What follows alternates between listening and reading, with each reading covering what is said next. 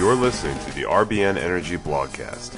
This is an audio version of RBN Energy's daily blog, the oil and gas industry's go-to source for insight. Every day, we cover commodity fundamentals, industry changes, and developing trends across energy markets.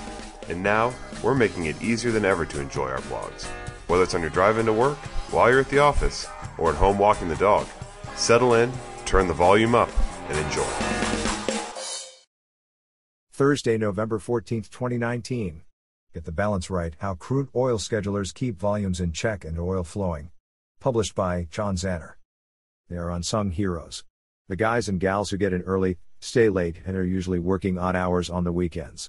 They resolve issues before they arise, solve complex problems when they do pop up, and are always working the phones to get the next hot piece of intel. No, we're not talking about the new cast from Season 2 of Jack Ryan. And no, it's not the kids from Stranger Things. The keyboard warriors we're referring to are crude oil schedulers. They're at the forefront of the daily logistics taking place at truck injection points, gathering systems, and takeaway pipelines from Western Canada down to the Gulf Coast, and around the rest of the world as well. As more and more new pipelines get built out in places like West Texas, it's important to revisit the basics of how crude oil moves and the role that crude schedulers play. Today we bring it back to the roots of crude oil operations and shine some light on an underappreciated group of crude oil operators. Scheduling. When the layperson thinks about the word, they think about their dentist planning their root canal, or their contractor planning their roof repair. In the world of crude oil, scheduling refers to a person, or group of people, tasked with ensuring that every barrel that is being purchased or produced makes it to the next delivery point or sales destination. Schedulers tend to be unheralded because when they do their job well, everything runs smoothly and no one notices.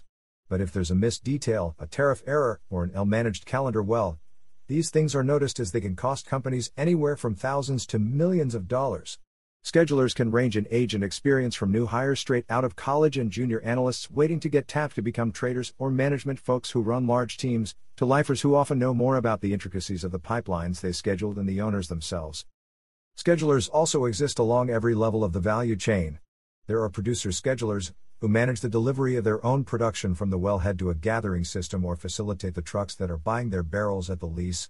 Then there are schedulers on those gathering and major pipeline systems, who make sure their own specific pipe runs as efficiently as possible. Every old and new pipeline that flows crude has a team of folks scheduling it. There are shipper schedulers, those who work for trading and marketing shops and are buying barrels upstream, injecting them into pipelines or buying them on the pipe itself, and moving them to a downstream market. From there, refinery and barge schedulers make up the last bit of logistical planning. Refinery schedulers work with the refinery supply team to keep operations tidy, while barge/export schedulers deal with lining up pipeline arrivals and barge dates to avoid delays and demurrage as much as possible. For the purposes of today's blog, we'll focus on the shipper schedulers, because they get to touch many different parts of the value chain and give us insight into how the myriad pieces fit together. Next, we walk in the scheduler's shoes through a monthly business cycle. We obviously can't get into all the nuances and details of scheduling in the length of a blog, so bear with us if we gloss over or generalize some of the functions these folks perform. Keep in mind, for example, that scheduling takes place 24/7, 365. And if you ask any scheduler when their own internal business cycle starts, it's likely each of them would give you a different date. So for our purposes today, we'll keep it high level and as general as possible. We'll start on the first of the month, in this case November 1st. The scheduler is just wrapping up daily operations from the month prior, October business, wiping their brow after another successful cycle, and beginning to see volumes delivered for November business.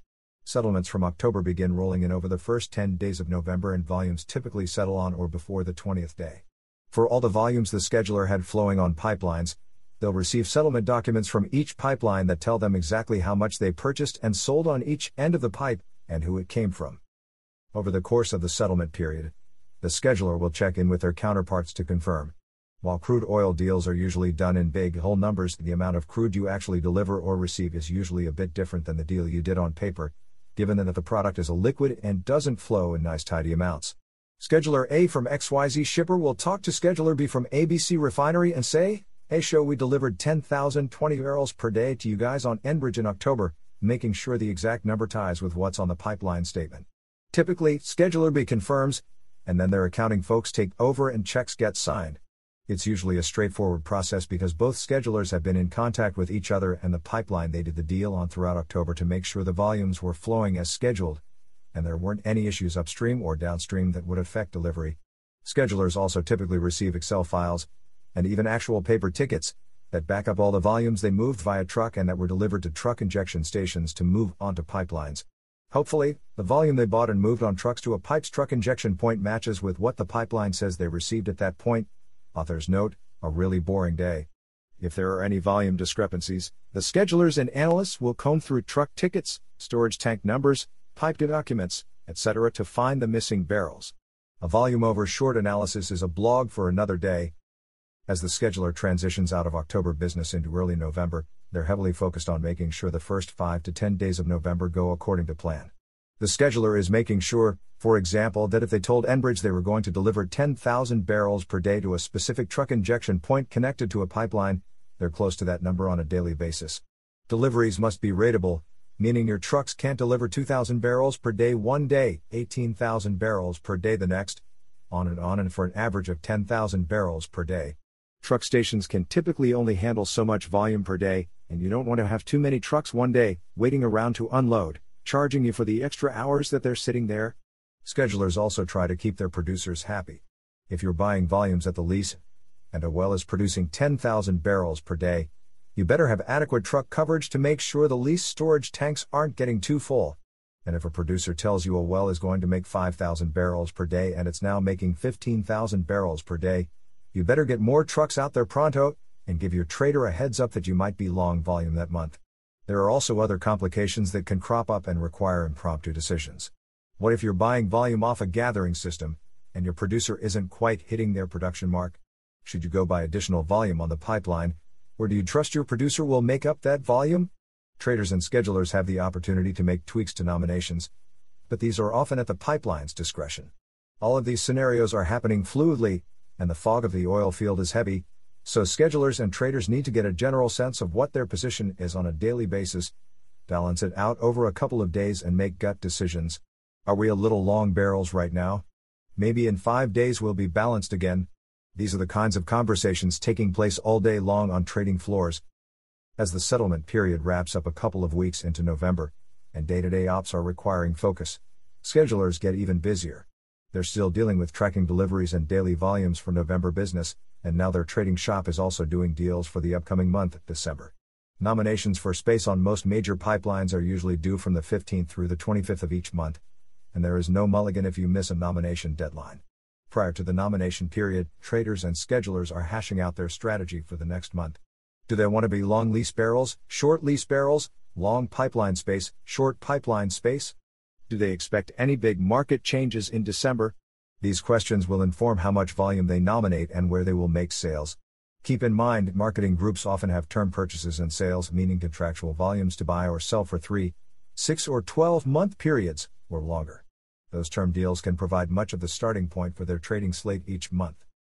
If you know you have a 10,000 barrels per day sale lined up with someone on a pipeline for the next 6 months, you're going to want to have purchased some or all of that volume early in November for December flows. Schedulers will typically confirm every deal their trader makes, even though the trader does it when they execute the deal, and the whole thing is eventually written on paper.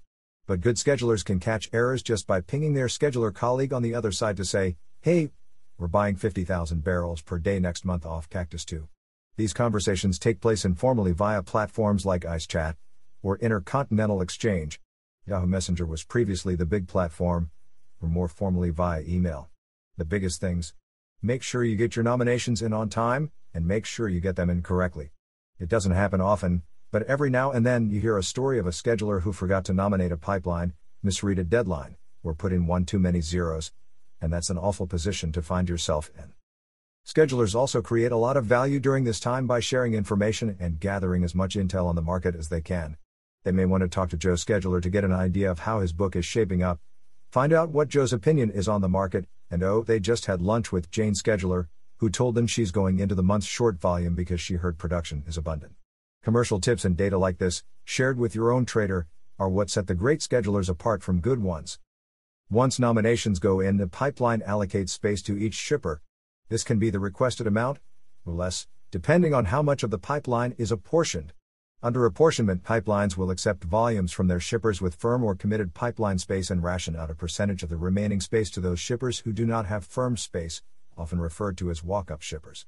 Typically, pipelines give shippers 24 to 48 hours to accept the allocated pipeline space, so the scheduler and his or her trader bosses huddle up and formulate the rest of their plan for the upcoming month. Once those allocations are accepted or denied and pipeline nominations are revised accordingly, the scheduler usually has a few more days toward the end of November to catch up on anything they may have missed, prep for the settlement period, and wait for the whole cycle to begin all over again. Truck stations are again a big balancing act here. If you have reached your allotment for volume to ship on a pipeline on November 25th, the pipeline may lock you and your truckers out from making any more deliveries for the remainder of the month.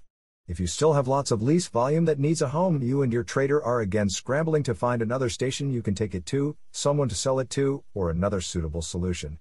All of this involves balancing operational concerns with economic feasibility, and there's a lot of give and take. Trucking a barrel an extra 100 miles to a new station might make your producer happy, but it's going to affect your bottom line, so you must choose wisely. Behind every good trader is an equally adept scheduler.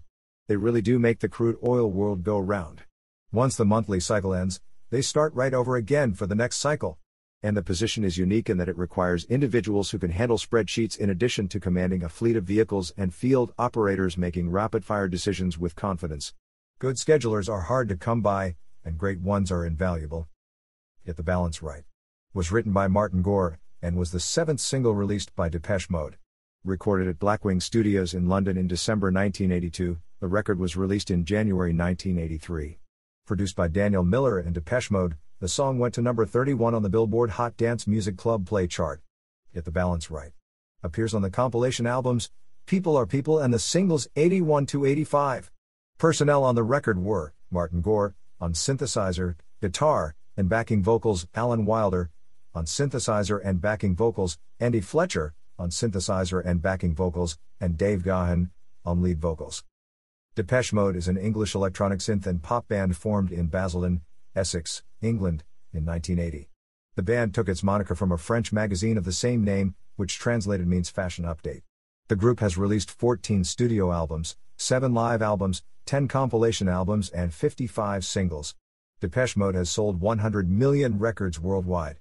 The band has won 1 BMI Award, 1 Brit Award and 1 Ivor Novello Award, and has been nominated for inclusion in the Rock and Roll Hall of Fame.